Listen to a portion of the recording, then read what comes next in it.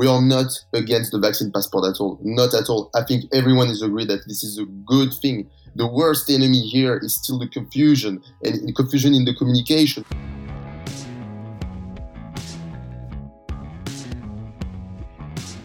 This is the Box Office Podcast. I am Daniel Loria, the editorial director of Box Office Pro, the only publication in North America exclusively focused on covering the theatrical exhibition business. Joined today, once again, by our co-host Rebecca Pauley, deputy editor at Box Office Pro. We have a great episode packed with news to go over today, including a feature segment later on about vaccine passports, a timely topic of conversation considering that earlier this week, the mayor of New York City, Bill de Blasio, announced that proof of vaccination will be required for anyone trying to access indoor entertainment destinations. Yes, that includes movie theaters. We'll be talking to our guest, Romeo Duchesne, our colleague from the box office company stationed over in Paris, who will be sharing the insights from the French perspective after the French market instituted a vaccine passport for cinemas earlier in July. So that conversation will be coming up in the coming minutes. But first, a quick word from our sponsor. And actually, this sponsor is coming through the concession stand. Oreo Cookies has figured out a way to take a concession stand classic to the next level. That's right, it's Oreo popcorn, and it's popping up at theaters across the country. This new blockbuster treat is made with real Oreo cookie pieces, drizzles of Oreo-based cake, and drizzles of Oreo cream. What better way to welcome back moviegoers than with an amazing salty and sweet treat that combines America's favorite cookie and popcorn to create true movie theater magic. Want to taste a snack that's destined to be a hit for yourself? You can head over to OreoPopcornSample.com for a complimentary sample of Oreo popcorn. Again, that's OreoPopcornSample.com to get your complimentary Oreo popcorn sample today. Let's start with box office numbers. Speaking of Disney, how did Jungle Cruise do in its first foray out at theaters and on Disney Plus as well? You know, I think it was a decent start. The movie came in at $35 million from 4,310 locations. To give you an example, we were tracking this between the $20 to $40 million range, so a little bit close to that high end in terms of projections, considering, of course, that this is a day and date release on premium video on demand. So if we look at these numbers, it is a little bit ahead of a similar family skewing title like Space Jam: A New Legacy. When it came out, I think that grossed around $31 million in its debut. This $35 million from Jungle Cruise is actually the third highest opening weekend of the pandemic, behind Black Widow and F9. So all in all, not the blockbuster numbers that we're used to, but we are not in business as usual territory, as we all know. And considering that this is a new franchise, I think this is a fairly good outcome for this title. And if there's anyone here who has not caught up with last week's episode, I really would recommend that you go back and check that out. We had a really nice, candid conversation with two of the producers of Jungle Cruise, John Davis and John Fox, among other things, delving into the hybrid release model and their thoughts on that same release model being applied to Black Widow and the precipitous, second and third week drops that it had. Daniel, I think we know at this point, or we have a sense of what Scarlett Johansson thinks about that hybrid release model for Black Widow. Yeah, as you say, Rebecca, Scarlett Johansson issuing a lawsuit against Disney over their decision to release Black Widow on day and date PVOD simultaneously than in theaters. Of course, this has financial repercussion for the film and for the stars that have financial stake in a film's box office performance. It looks like we are not the only ones really asking for more transparency on what these digital figures mean for Disney Plus. And I think this is probably going to be an ongoing factor for a lot of these contractual agreements that studios have with their talent whenever a film opens simultaneously in theaters and at home. You have to wonder if this is going to play into it all. Disney's decisions regarding Shang-Chi and the Legend of the Ten Rings, maybe other films down the line that maybe they were considering doing a hybrid release versus keeping exclusively theatrical. It kind of boils down to the same things that we've been talking about, I think, for the entire year plus of this podcast. A lot of things are changing, and we're kind of sifting through it like prospectors at a gold mine, trying to figure out which is pandemic only and which of these things might carry through to the post-pandemic period. And coincidentally enough, Daniel, that was the subject of a live session webinar hosted by Box Office Pro and nonprofit group Women in Exhibition that myself and my colleague Michelle Cole at the Box Office Company moderated. So yeah, let's go into that a little bit. Let's recap that session, Rebecca, because I thought there were some great insights from those speakers. Now, you had two representatives from the National Association of Theater Owners, Esther Baruch, the Director of Government Relations, and Jackie Brenneman, the General Counsel and Director of Industry Relations. They were quite open and upfront about different opportunities that they believe cinemas can take during this recovery period. What stood out for you from those comments? Oh, there were so many good insights, both from Esther and Jackie and from the other two panelists, those being Gurbani Marwa, who is the Director of Theatrical Releasing at Cineplex, and Nicole Denson-Randolph, who heads inclusive programming at AMC Theaters and has been a veteran of that company for, I think, about 12 years now. But really, the thrust, the purpose of the panel was future leaders of exhibition. And what we're saying is, look, we know a lot of things are up in the air right now. We know that exhibitors are making deals with studios. We know that the Windows conversation is changing. We know that things are going to settle out, and we're not here to talk about the specifics of what's going on today. Once the dust settles, I really wanted to hear from these women who are really passionate about the exhibition industry, about what changes to the status quo should be made. And there were a lot of good points made about the necessity of diversity of programming. And what I mean by that is not just accepting that these mid-range films, mid-budget films, maybe the smaller films from the major studios, just ending up on Netflix, ending up on a streaming platform, of making a space for them in the theatrical experience, of really marketing them and marketing them beyond the first week, which is something that Gurbani of Cineplex brought up that I thought was really interesting. The idea that, studios, they go gung-ho on promoting a title until that first weekend is over, and then they're moving on to the next thing. And the exhibitors are like, well, we still want people to come. Yeah. And there was a lot of great things just talking to Esther and Jackie from their, boots on the ground experience and working with all these exhibitors throughout the last year and a half. It may sound challenging to sit down and institute a social media program. It may sound challenging to have a TikTok or to redo your website or to do any of these things, but you need to do it. Especially, what really hit home for me was Esther, Director of Government Relations, obviously been working night and day to get these shuttered venue operator grants out there.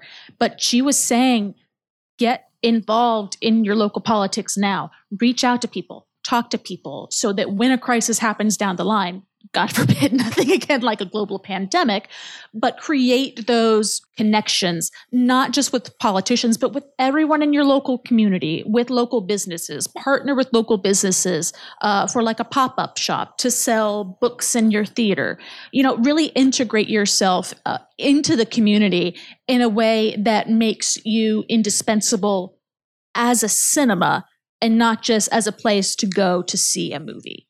So I thought that was a really great conversation, and we are so thankful for our sponsors for allowing this webinar to take place. If you'll, Daniel, give me a minute to take a deep breath and recite the list, because I'm so glad we have 7 companies helping us out: GDC Technologies, Spotlight Cinema Networks, DTS, Omniturn, Vista, Movio, NCG Cinemas, and Usheroo. So again, thanks to all of those groups. But it was a really interesting, candid panel conversation subscription that is available on demand if you registered for that initially.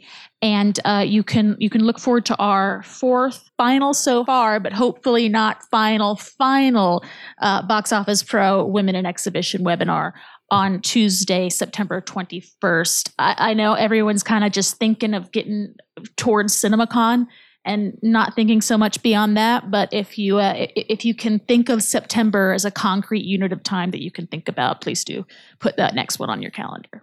Now, moving on to our feature segment here on the podcast, this is a big topic that we've actually been covering through our sister publication in France for a couple of weeks now. Vaccine passports. It looks like the concept of showing proof of vaccination to enter movie theaters is finally arriving here in the United States. It is now a reality. It's something that I think a lot of industry observers thought could happen at some point for businesses emerging from the pandemic. It looks like the rise of the Delta variant is driving these decisions. And it's something that is going to be instituted in New York City first. As we know, New York City went almost a year without opening its cinemas before reopening them finally in March of 2021. Now, Rebecca, there's some background to go over here, but let's start with the facts. Starting later this month in August, New York City is going to introduce the NYC Pass, which allows users to provide proof of vaccination that will be required for them to access indoor dining, gyms, and entertainment venues, including cinemas. Now, this is a measure to increase and promote vaccinations against COVID-19 in New York City, where, according to the New York Times, 66% of adults have already been vaccinated. This isn't something that's exactly unexpected. Broadway theaters have already said they're going to be requiring a vaccine passport. I've had to require them when I've gone to certain venues. I know, Daniel, I believe you did when you went to Yankee Stadium.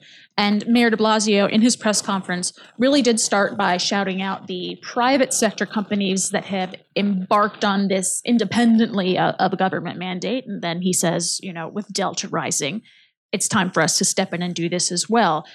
There is about that month period where things will be transitory, where companies will be able to hopefully get their questions answered about the implementation of this. Daniel, I know you and I were both wondering, well, what about kids? Hopefully we'll get an answer to that at some point. But yeah, Mayor de Blasio did specifically cite that right around when this policy starts to be actively enforced will coincide with the first full week after Labor Day, which is, of course, a really busy time in the city. And there has to be some concern, I would imagine, on where the numbers are going to go with the Delta variant once we start getting into the colder months.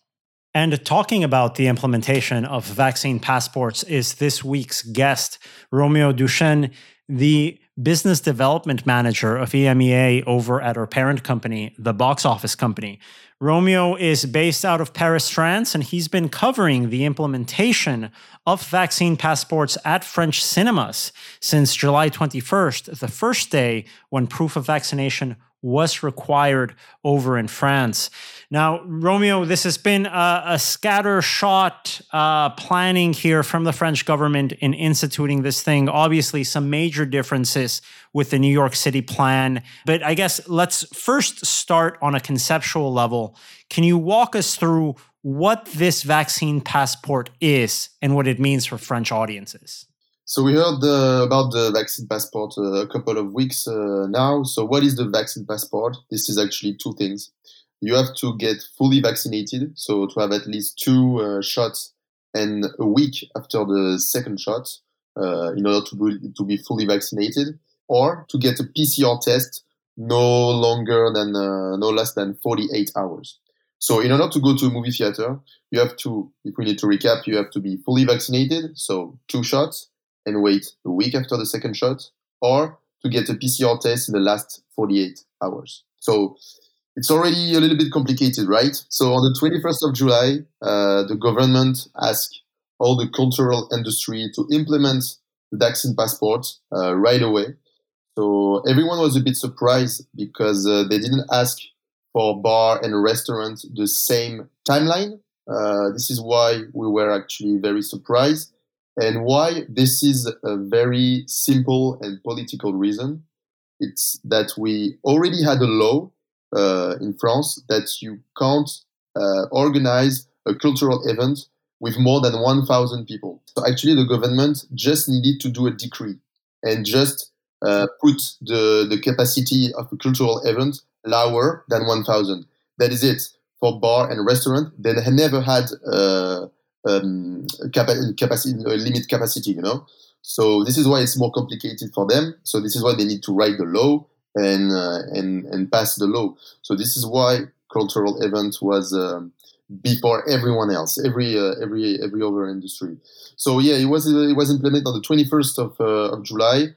Worst day to implement that, because it's like implement on a Friday for you in the US, which is a Wednesday for us in France, which is a release date. Release date for movies on Wednesdays in France. So basically opening weekend. And was it opening weekend of a very highly anticipated domestic French title, right? It's one of the big domestic blockbusters that you guys had set to release. Yeah, totally. It was, just to give you an example of this movie called Camelot. It's a story about King Arthur trying to find the Grail, but it's a comedy. It's a satire, so it's very, very funny. They used to do a TV show about that. They have they were on air for more than 10 years on TV in France. So everyone was waiting for this movie. So it's hugely anticipated. I know that there have been, let me say, some emphatic responses from exhibitors, from trade organizations, from professional organizations. But before we get into that, I want to ask, what was the response from audiences, many of whom clearly wanted to go out and see this film on opening weekend? What kind of box office did we see there? And do you get the impression that whatever that box office situation is, how did the implementation of the vaccine passport play into it? Yeah, well, actually, this Camelot case study is quite perfect. Well, not in a good way, obviously, but just a day before the vaccine passport, so on the 20th of July, Camelot organized in a nationwide previews. So they did 300,000 admissions only for the previews. So it was only shows between 8 p.m. and 10 p.m. on a Tuesday. And then on Wednesday, where they have all the showtimes in the world, or in France, they only did a third of what they did the previous night. Wow. Ooh. So the preview grosses were 66% higher than the opening night grosses throughout an entire days of showtimes. That's a massive impact. Do you believe this is attributed to the impact of the vaccine passport? Why I think and why we think the vaccine passport has so much impact is that every economic market hates confusion. And right now, this is full confusion. Because, like you said, some theater doesn't need vaccine passport because they can organize shows with less than 50 people, so top 49 people. And some theater, you need a vaccine passport. So when you are a movie fan and you want to see your movie in a movie theater, you have to ask yourself too many questions. Well, actually, in home, you just need to turn on your TV or turn on your computer and switch on to Netflix. So this is why it's already a little bit complicated to bring people to movie theater. When you have confusion, that's the worst enemy of the economic market right now. This is confusion. As we know, the New York City situation is different in that it is only one city. It is not nationwide where this is going to be implemented. And already we don't have these exceptions that confused audiences in the French market, right? So in France, you had an exception if you allowed up to 49 people into an auditorium, then you didn't have to have a vaccine passport. And audiences had to sort of figure out where they could and not see a movie. In the New York City model, as we understand it now, it is a general passport, so a negative PCR test doesn't apply. You do need proof of vaccination. And it does seem like it's going to be instituted generally across all cinemas here, barring, of course, any legal developments that may arise. A very different way of implementing a policy than what it looks like a very haphazard implementation in France. Of course, I'm sure organizations, trade groups had strong reactions to that. How did the FNCF react to these statements, the FNCF being the trade body for cinemas in France? Well, very vocally. Now they are asking for some aids from the government. We need more funds for distributor, for exhibitor. But yeah, like I said, confusion is the worst and the best. And like you said also, I want to say that we are not against the vaccine passport at all. Not at all. I think everyone is agreed that this is a good thing. The worst enemy here is still the confusion and confusion in the communication also, because some exhibitor like big circuits, yeah, we totally forgot to say that. But since the vaccine passport, you don't need to wear a mask anymore. Actually, some theater are not putting this 50 people seat capacity. So you have to ask yourself, you have to find the information on internet. Confusion. And building on Romeo's comments, you actually were able to interview Richard Petrie, the head of the FNCF, the cinema trade body, on the L'Émission webcast that you host every Thursday, with Richard Petrie being very open and saying, yes, French cinemas will implement vaccine passports, but it should be like the others and at the same time as the other businesses. So it's definitely, I think, the biggest sticking point in the implementation of vaccine passports in France is that cinemas had to go first because of this legal framework that you mentioned, Romeo. And on top of it, it seems like the policies weren't really that well thought out and implemented a lot of confusion in the market on the very day that a extremely highly anticipated film hit the market. Hopefully, New York City leadership can take that into account and be able to provide policies with enough time in place so we don't get that confusion for moviegoers going to the cinema. Look at the Fast and Furious 9 drop on the weekend. So Fast and Furious 9 was released a week before the vaccine passport. Okay, so we have an example of what to expect there in terms of week-over-week drops, right? And what was the drop you were anticipating from opening weekend to week 2, and what did the drop end up being after the institution of the vaccine passport? So roughly for a movie like for Fast and Furious, for the Fast and Furious franchise, usually the drop for the second week is between 40 to 60%. It's kind of the same in the US. It's a little bit lighter than in the US, but kind of the same, you know. But there we were expecting a little bit more. But when we saw the number, that was like way to the roof. That was minus 81% on the second week. An 81% drop. So that's nearly twice the usual drop week over week since the institution of these passports. So given the ongoing concerns about the Delta virus, I know, Daniel, it's something that we've discussed and I think is a global concern. Are we seeing changes to schedules and French releases now, or are we having a flashback to mid-2020 when it felt like everything was changing all the time? We're a bit in the middle right now.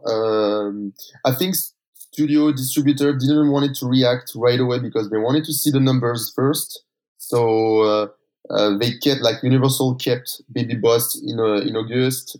So they were brave actually for some titles. But right now, French studio are leading the way, and they are postponing some titles. Like we are anticipating a big French movie, like the first one and the second one of this French local comedy was one of the highest of all time. Like reached more than 10 million admission in France, which is huge. You probably have one movie per year, if you have one movie per year that can reach those kind of level, and they delayed to next year, you know. So it just happened like 2 or 3 days ago. So yeah, it's starting. Sadly, it's starting. Yeah, I think it's a good example of the detrimental effect that we can see if these policies aren't clear and easy to understand for audiences. One interesting story is about a French horror movie called Titan, because they got the prize. They got the Palme at the Cannes Festival. The Julia right, the Palme d'Or winner at Cannes. Yeah, I'm looking forward to that one. Yeah. So actually, this movie was released on the 14th of July, so on the same week of Fast and Furious. So Vaccine Passport was not there at the time. They got the prize from the Cannes Film Festival on Sunday. So yeah, usually those kind of movies that get a prize, they are releasing in the medium market, and then they got a boost thanks to this prize. They got the boost, but then 3 days after, on the 21st, Vaccine Passport came, and they had the 60% drop compared to the day before. And so it totally killed their career in the box office, totally killed their career. And it's not like they can bounce back by the time this is over. I mean, there will be new films. It's not like they're going to be able to really gain back that momentum of winning Cannes. You're absolutely right, Rebecca. I can't imagine how frustrating it must have been for producers of this year's Palme d'Or winner, Titane, to find themselves days after the release in a completely redefined marketplace with what seems to be a hastily planned implementation of vaccine requirements for moviegoers. Confusing for moviegoers in France, unfortunately. We can only hope that moviegoers in New York City get a clearer picture of what is expected from them on their trip to the movies once this policy is instituted in either late August or early September. That is the timeline for the vaccine requirements for moviegoers in New York City. And we will be updating our website, boxofficepro.com, with all the details on these vaccine requirements in New York as soon as we can confirm them. That's boxofficepro.com. Rebecca, thank you so much for joining us this week, and thanks again to our guest, Romeo Duchesne, for joining us on the Box Office Podcast, which is produced by Box Office Pro in collaboration with the Box Office Company and Record Edit Podcast. We'll be back again here next week to talk more about the movie theater business.